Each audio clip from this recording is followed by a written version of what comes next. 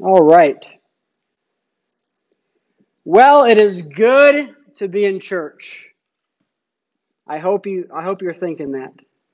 Just that time, as busy as we are, everything going on in our lives, is good to just stop for a short time and uh, think about what the Lord has done for us. Remember that and give Him the praise, and also share our burdens with one another, the challenges we're facing, and pray together. I hope you're making note of that. And this week, you're praying for all those things that people have requested. Pray that Shina feels better, and Anna Lee, and pray for Mrs. Brother Bob, and Damien, who's having surgery this week, and pray for Chuck as well, and Mariah and Samantha as they recover from their car accident. We're praying for these things. I've been continuing the series on habits for holiness, and I had to take a break from last week. I want to get it all in this year though, so today I'm going to kind of combine two. Combine both fasting and the habit of fasting and the habit of silence and solitude.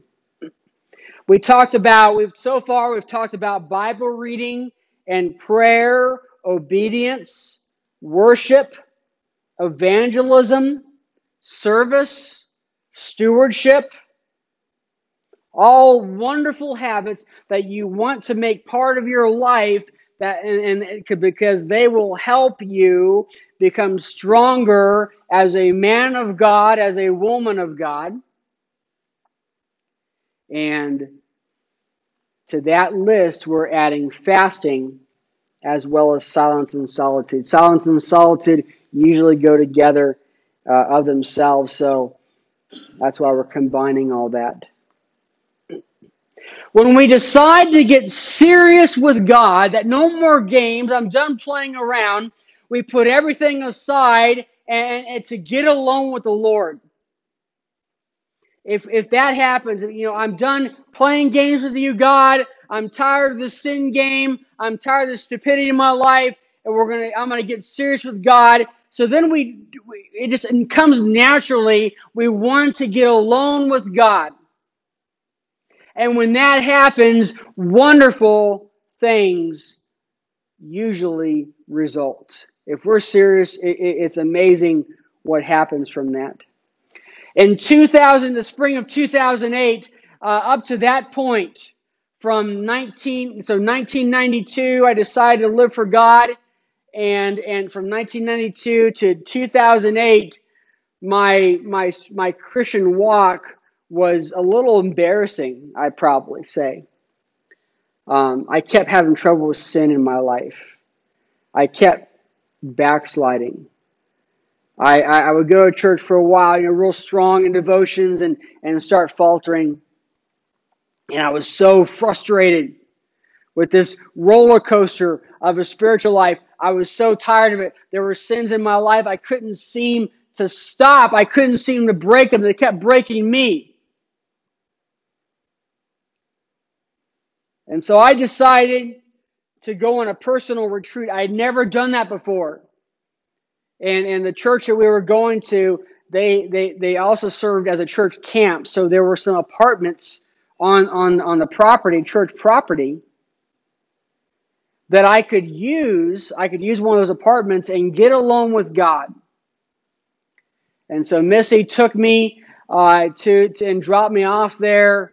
There wasn't any place. It was kind of out there, so I couldn't just easily walk into town or be distracted by anything. I was by myself. It was me and God. This retreat happened to involve all three of the disciplines that we're going to be talking about today. I determined I was going to spend a good bit of time in fasting. I brought a little bit of food with me, but I was planning on spending most of the time fasting. And I was planning on just being alone with God and silent before God and reading the Word and trying to figure out, how can I fix this problem?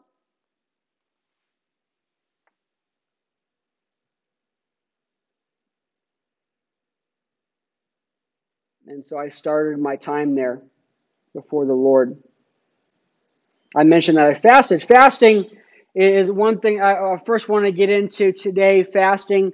Author Donald S. Whitney once wrote that Jesus both practiced and taught fasting, yet fasting is the most feared and misunderstood of all spiritual disciplines. What do we mean by fasting? So with Christian fasting, right now, fasting is there's lots of articles on fasting. Let's mainly talking about fasting for health benefits. Right now, what's called intermittent fasting is kind of popular, where you don't eat for like 16 hours, and then in an 8-hour window, 6 or 8 hour window, you eat all your calories for the day, and then you don't eat again for 16 hours. That's intermittent fasting. That's a health thing. So hear that. That's not what we mean by Christian fasting. Christian fasting is where you're not partaking of any food for spiritual purposes. There's a spiritual intent. You skip a meal and you spend time in prayer and meditation instead. And then throughout the day, because you skip that meal, you're going to feel hungry, aren't you? You're going to get the little rumbles. And that can be used as a reminder. Oh man, I'm hungry. Well, I'm hungry because I skipped a meal. Oh, that's right. I'm fasting today. Why am I fasting? Because I'm praying about something. And maybe you're at work or at home and you just take a moment and you talk to God about whatever is on your mind, the reason for your fasting. Maybe, something you're very concerned about. Maybe a friend of yours isn't saved and you're fasting for that. And so throughout the day, every time you remember it, man, you're hungry and you haven't eaten and you stop for a moment and say, Lord, please save my friend. And so you share a moment with God. There's different types of fasting in the Bible. There's a regular fast in Matthew chapter 4, verses 1 and 2. It says, Then Jesus was led up by the Spirit into the wilderness to be tempted by the devil. After he had fasted 4 days and 40 nights, he was hungry. This was a regular fast. What we understand, Jesus drank, he just didn't eat. He went without food for 40 days. And so, yeah, he was hungry. That's a regular fast. That's what you would normally do if you want to fast for a certain period. You would still partake of liquids because our body needs water. We're made up mostly of water, and we don't survive very long without it unless God does something special to allow that to happen. So you'd only skip. I'll talk about that. I'm getting ahead of myself. But then there's a partial fast in Daniel chapter 10, verses 2 through 3. Daniel 10, 2 through 3. In those days, Daniel, was mourning for 3 full weeks. So he was mourning what was going on. He said, I didn't eat any rich food. No meat or wine entered my mouth. And I didn't put any oil on my body until 3 weeks were over. So he ate simply. That's what he did. He didn't partake of anything fancy. He just ate simply, maybe just vegetables and water like he did when he first got kidnapped by the Babylonians. So that's another type of fast you can do. That's usually what I do when I go on my personal prayer retreats. I will eat simply, just very basic. I'm not there to have a feast. Just enough food to keep me going. The third type of fast the Bible talks about is a full fast. This is everything, food and water. And it has happened. So in Acts 9:9, Paul, verse 9 says, he was unable to eat for 3 days and did not eat or drink. What happened? He had an encounter with Jesus, if you recall. And he was blind because of it. And he had to be led into town. And something like that drastic. Yeah, I could see why he wasn't in the mood to eat or drink for a few days. So that was a full fast. And those are extreme, as you can see, extreme circumstances. The Bible also talks about a sexual fast for married couples. In 1 Corinthians chapter 7, verse 5, do not deprive one another, referring to sexual encounters, except for when you agree for a time to devote yourselves to prayer. Sometimes you need to, it's important for a married couple to have intercourse on a regular basis. The Bible says so. You don't want to keep from doing that. You want to not have sex for too long because then you'll get tempted. But it's okay for every now and then for a period of time so you can focus on prayer with God. There's also another type of fast that Christians do. It's a personal fast. It's something in your life that you feel like you need to kind of get away from for a period of time for your own spiritual development. It's very personal in nature. It's like a personal conviction. You know what personal conviction is?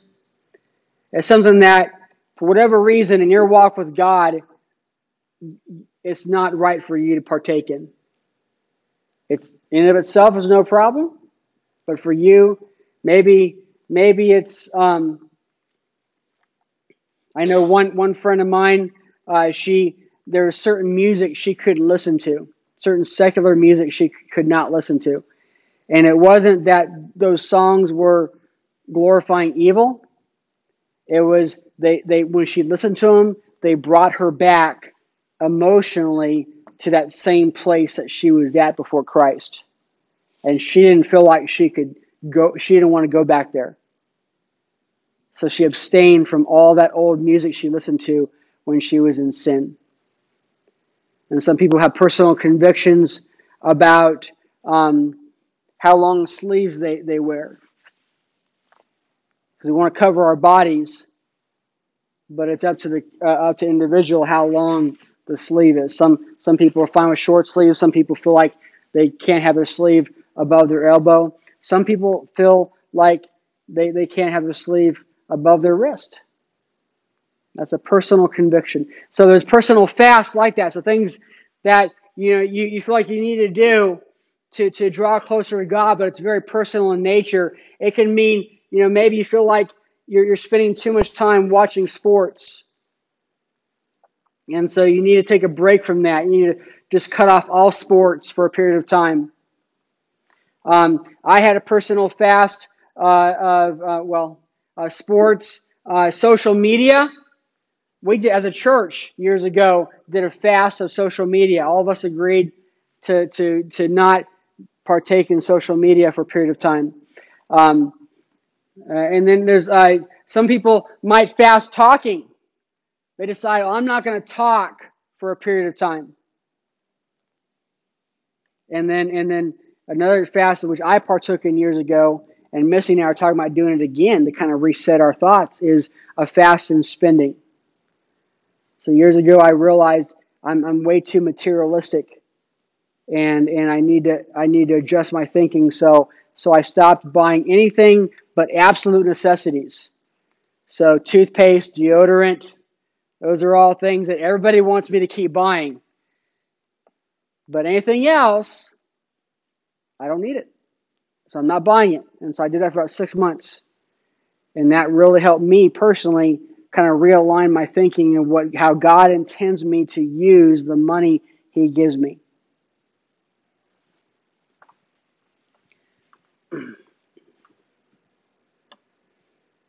I do want to add, there was no one good place for this where it flowed, so I'm just kind of interjecting it right here. Christians traditionally do not fast on Sunday. Sunday has always been a feast day because this is the day Jesus rose from the dead. So we don't normally fast on Sunday. But other than that, there's no rule, and we're going to talk about fasting guidelines shortly. But I do want to talk about what fasting is not. Fasting is not a diet. The purpose is to lose weight. It's not the end goal. You're not just trying to fast for fasting's sake. The purpose of fasting is not just to be hungry. Fasting is not a way of penitence or earning anything with God. That's not, oh, look all the fasting I'm doing. God's got to listen to me now. No, that's not how it works. And it's not meant to be, also, fasting is not meant to be accomplished in any specific manner or frequency. So there's no guidelines on how you accomplish fasting besides some examples we have in the Bible. And notice they're varied, didn't it? We had quite a variance of different ways to fast. And then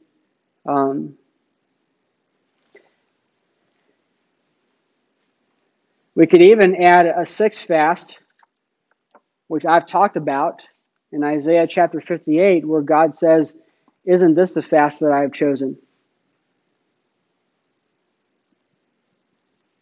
To loose the bonds of people, to feed the hungry, clothe the naked." That comes at a personal sacrifice. For me to help somebody, it's going to cost me, isn't it? It's going to cost me time and it's going to cost me money. Money and time I could use on myself. But God wants us to fast from ourselves to help those in need. And that's what we believe in at Servant's Heart Chapel.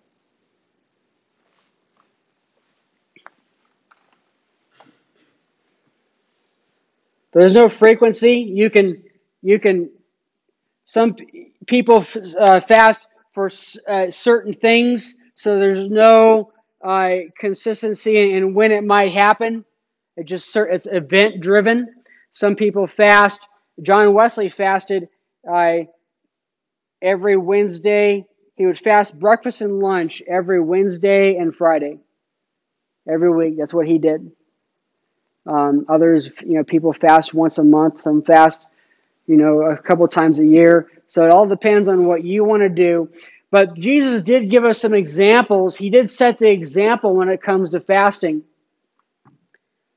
Notice that, first off, Jesus expected us to fast. Matthew chapter 6, verse 16.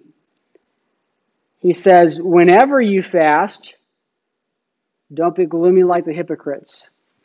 Notice he did not say if you fast, but when you fast. Fasting is expected that we are going to do. It's an activity he knew he expected us to do. But notice also Jesus gave us a promise about fasting. It's in the same passage in Matthew 6. "Whenever you fast, don't be gloomy like the hypocrites, for they make their faces unattractive so that their fasting is obvious to people." You have anybody like that? Probably not. We haven't seen that much. "Oh, I'm so hungry." "Oh, you want a sandwich?" No, I can't eat a sandwich. I'm fasting for Jesus. Been fasting all week. Oh, look what I'm doing. Yeah, that's what Jesus said. Very good. He said, "Truly I tell you, they have their reward."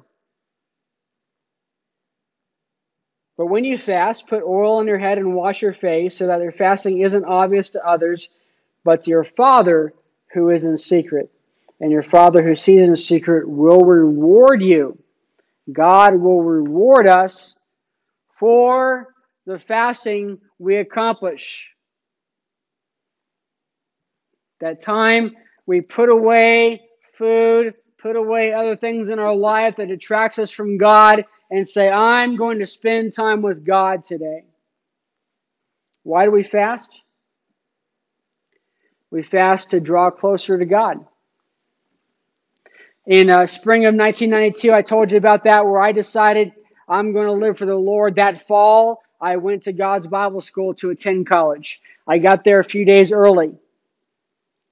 And so I spent that time. I knew this was a major change in my life. I was repenting. I wasn't going to go. All my buddies up to that point were either stoners or gang members. And I left that life and moved 2,000 miles away to a very conservative Bible college in Cincinnati, Ohio. And I decided I'm going to live for the Lord. So I spent a good deal of time in fasting and prayer before God, before the classes started. No one had gotten there yet, really. There was a few students that were working there, but not really anybody yet. And so I had time alone with God. We fast. Another reason for fasting is we fast to seek God's guidance on something. You got something going on. You don't know what to do. You big decision and you don't know what to do. And it's a good time to spend time in fasting and prayer on the subject.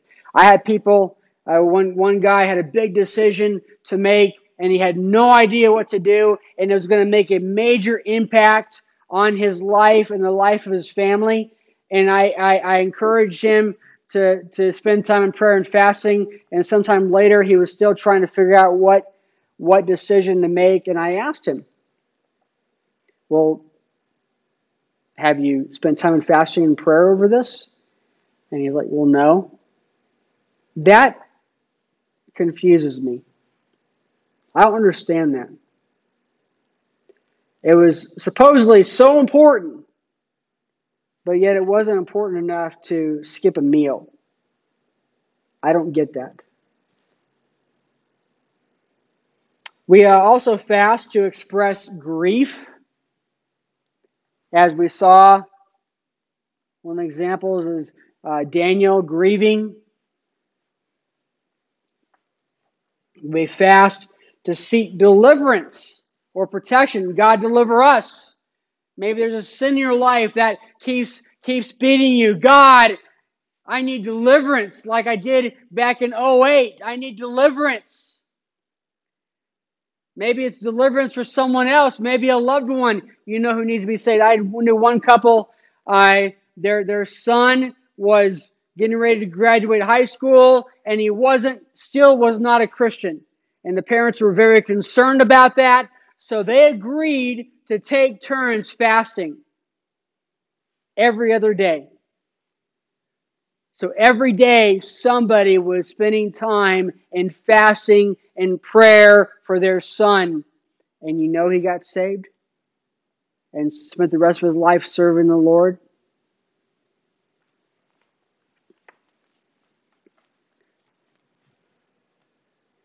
We fast to express repentance, turning from our old life and returning to God. We fast to express concern for the work of God, fasting for our church, fasting for our ministries, fasting for, we had this, a lot going on in our conferences, right? We have these other churches, these 10 churches that want to join our conference. So we, as conference leaders, Daryl Lee and I and others, agreed to fast and pray over upcoming meetings that we've had this year, several times this year, meeting with the other conference leaders and preachers.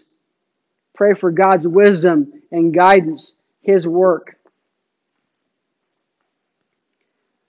We fast to minister to the needs of others. We talked about that, Isaiah 58, right? Given to others. One thing that I've been wanting to instill in our church, and we haven't done that yet, and maybe this next coming year we can finally do that. I can succeed in making that happen. But a lot of our churches, they take a Thanksgiving offering for church expansion, for missions. Not missions. Missions is Christmas and Easter, but they'll skip so many meals. People will agree to skip so many meals that year, and whatever that meal would have cost you, you save that money. Say, well, I'm going to skip lunch today. That would have cost me a few bucks, $2, $3. So I'm going to put aside $2 or $3, and save that, and then give that to somebody else.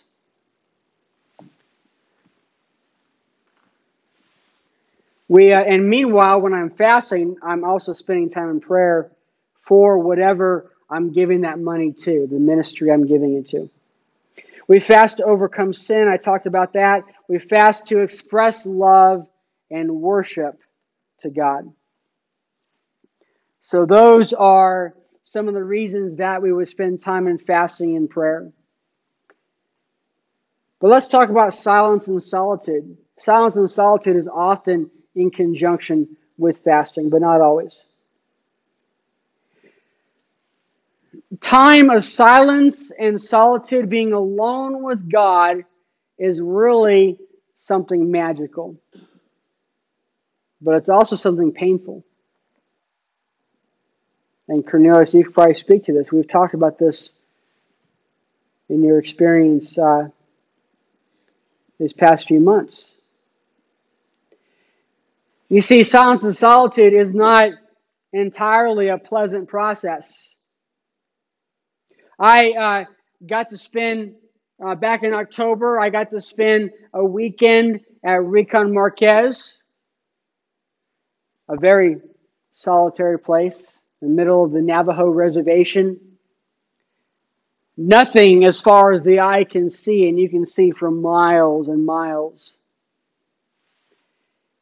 And uh, and it's so quiet there that I heard a plane fly over, and it took me a while to find where the plane was, and I realized it was way overhead, and it was at cruising altitude, which was about 30,000 feet, and I could hear it.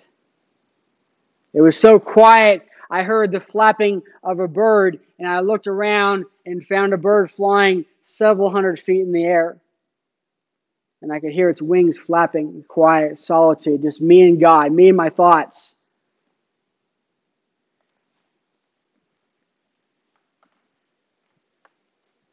It's good. I try to do that. I haven't done that in a few years, and I want to do it at least once a year for several days, because it's good to take time to stop, to put the brakes on our day-to-day activities and to think about what's going on in our heart and life and what it means to us. It's good to take time to read God's Word and contemplate how it impacts our heart and life, how we measure up to it, and what changes we need to make in our life to line up with God's expectations. It's good to take time to rest. One thing I've learned this year, probably, one of the big lessons I've learned this year, is sometimes taking a nap can be the most holy thing you can do at that moment. God doesn't want us going nonstop. We're not designed that way. God wants rest to be a part of our life. Sometimes just take time to rest, take a nap, drink tea, and enjoy the view, being outside. And that's what I had. I didn't have a whole lot with me as far as stuff. But I had my tea, and I had bought a backpacking stove. Tiny little stove, and so I heat water and make tea, and I sit out there and think about things. What I ended up doing, I had one little notebook with me, and as thoughts came to mind, I'd read God's Word and I'd think about and I'd pray about things. As thought came to mind, I'd write a little note, and then later I'd write a little note, and throughout the day, I might go back to what I've written down and reread those and think about them and contemplate, what does it mean to me? And then at the beginning of the day and the end of the day, I'd write in a journal.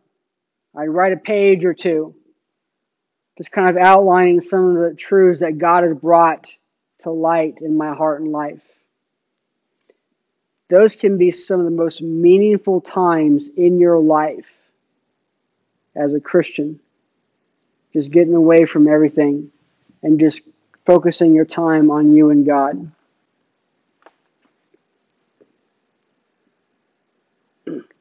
Sometimes you just need to get away from all the noise. We had noise everywhere. Noise on our phones, noise at home, the TV going on, noise all around us. It's important to get away from all that noise and just be quiet ourselves and let God speak to us. Because God often speaks in what the Bible calls a still, quiet voice, but you're not going to hear His still, quiet voice if you always have something else blaring in your ears.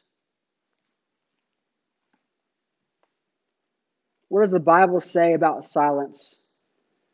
It has a lot to say, actually. I'm just going to read some verses for you. Habakkuk chapter 2, verse 20. But the Lord is in His holy temple. Let the whole earth be silent in His presence. Zephaniah 1:7. Be silent in the presence of the Lord God, for the day of the Lord is near. Zechariah 2:13. Let all the people be silent before the Lord.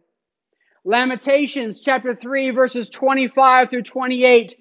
The Lord is good to those who wait for Him, to the person who seeks Him. It is good to wait quietly for salvation from the Lord. It is good for a man to bear the yoke while he is still young. I like how talking about bearing the yoke is right after waiting quietly, because waiting quietly can be sometimes the hardest thing you can do. I don't know about you, but I have a hard time waiting quietly sometimes. If I see a problem, if I see a need, I just want to jump in. And that's caused me problems in the past. I've got myself in trouble. I've caused myself more pain and didn't help. It is work to be quiet. It's not comfortable to be alone with our thoughts, but there is value in doing so. You can't have silence without solitude. You know, Jesus chose solitude many times over people.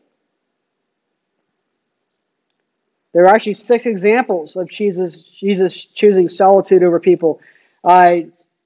First, He chose solitude to prepare for a major task. In Luke chapter 4, it says, Then Jesus left the Jordan River, full of the Holy Spirit, and was led by the Spirit in the wilderness for 40 days to be tempted by the devil. He ate nothing during those days, and when they were over, he was hungry. Then Jesus returned to Galilee in the power of the Spirit, and news about him spread throughout the entire vicinity. He was teaching in their synagogues, being praised by everyone. You see, Jesus had an important task that he was about to embark on, so he spent time in fasting and in silence and solitude. So we want to do that too. Whenever we're about to embark on I would encourage Cheyenne and Emmett to spend time in prayer and fasting before your wedding.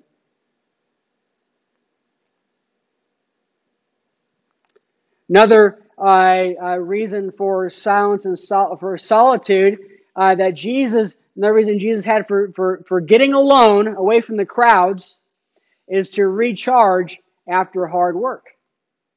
In Mark chapter 6, verses 30 through 32, we read, the apostles gathered around Jesus and reported to him all the things they had done and taught. So they were so excited. We've done this and we've done that. And he said to them, come away by yourselves to a remote place and rest for a while. For many people were coming and going, and they did not even have time to eat. They were so busy, Jesus and the disciples didn't have time to eat. So they went away in the boat by themselves to a remote place. Mind you, people still needed them. Jesus, help me. Jesus, I need this. This is going on. We need your help, please. And he chose to get away. As a pastor, that means a lot to me. Because Jesus saw the importance of getting away and resting periodically to continue the ministry and not get wore out, Too many pastors get burned out because they don't take time to get away like that.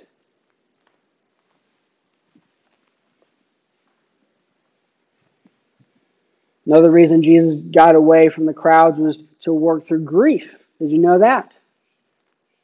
Matthew chapter 14, verse 13, John the Baptist, his cousin, had just been killed. And 13 says, when Jesus heard about it, he withdrew from there by boat to a remote place to be alone.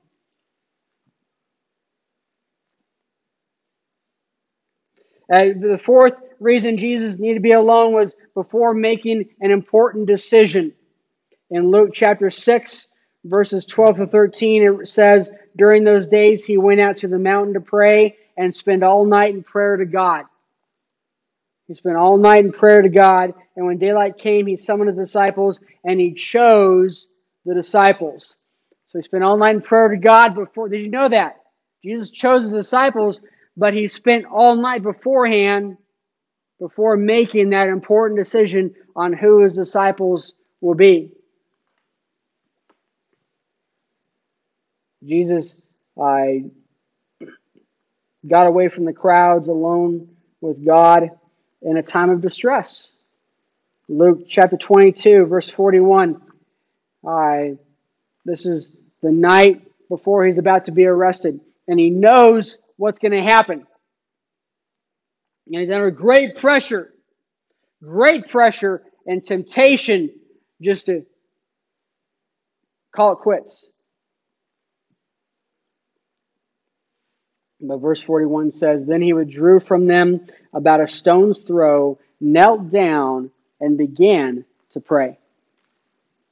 So he withdrew from the disciples, got alone with God in this very distressful time. And finally, the final reason why Jesus got alone away from everybody was to focus on prayer. Luke 5:16 says, yet he often withdrew to deserted places and prayed. It's good to pray together as a church. It's good to pray as a couple. But it's also good to get alone, just you and God. It's very important.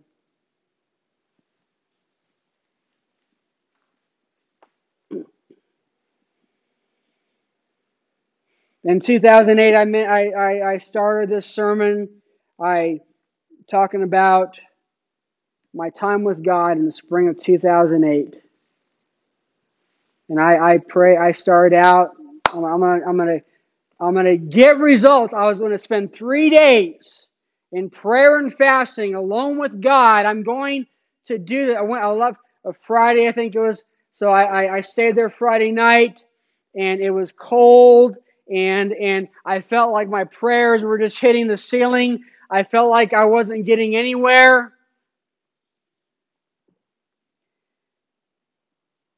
And so I called Missy the next day and I said, come get me. This isn't working. And I felt like I'd failed, having no idea that God had heard my prayer. And a week later, God sanctified me. And because of that, very soon after that, I became an assistant pastor, which resulted in me getting a conference preacher's license, which resulted in me starting a church out here in Clovis, New Mexico, which resulted in all of you being here today.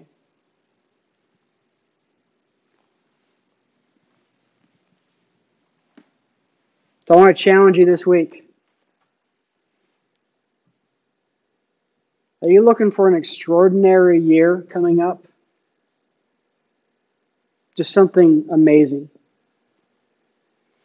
I want you to take time this week, turn off your phone notifications, put the phone down, turn off the TV, computer, or radio. Radio if you're a boomer. Decide that you don't need lunch today. You don't need dinner today. You're going to spend some time alone with God. I guarantee you God will bless you for it. Let's stand.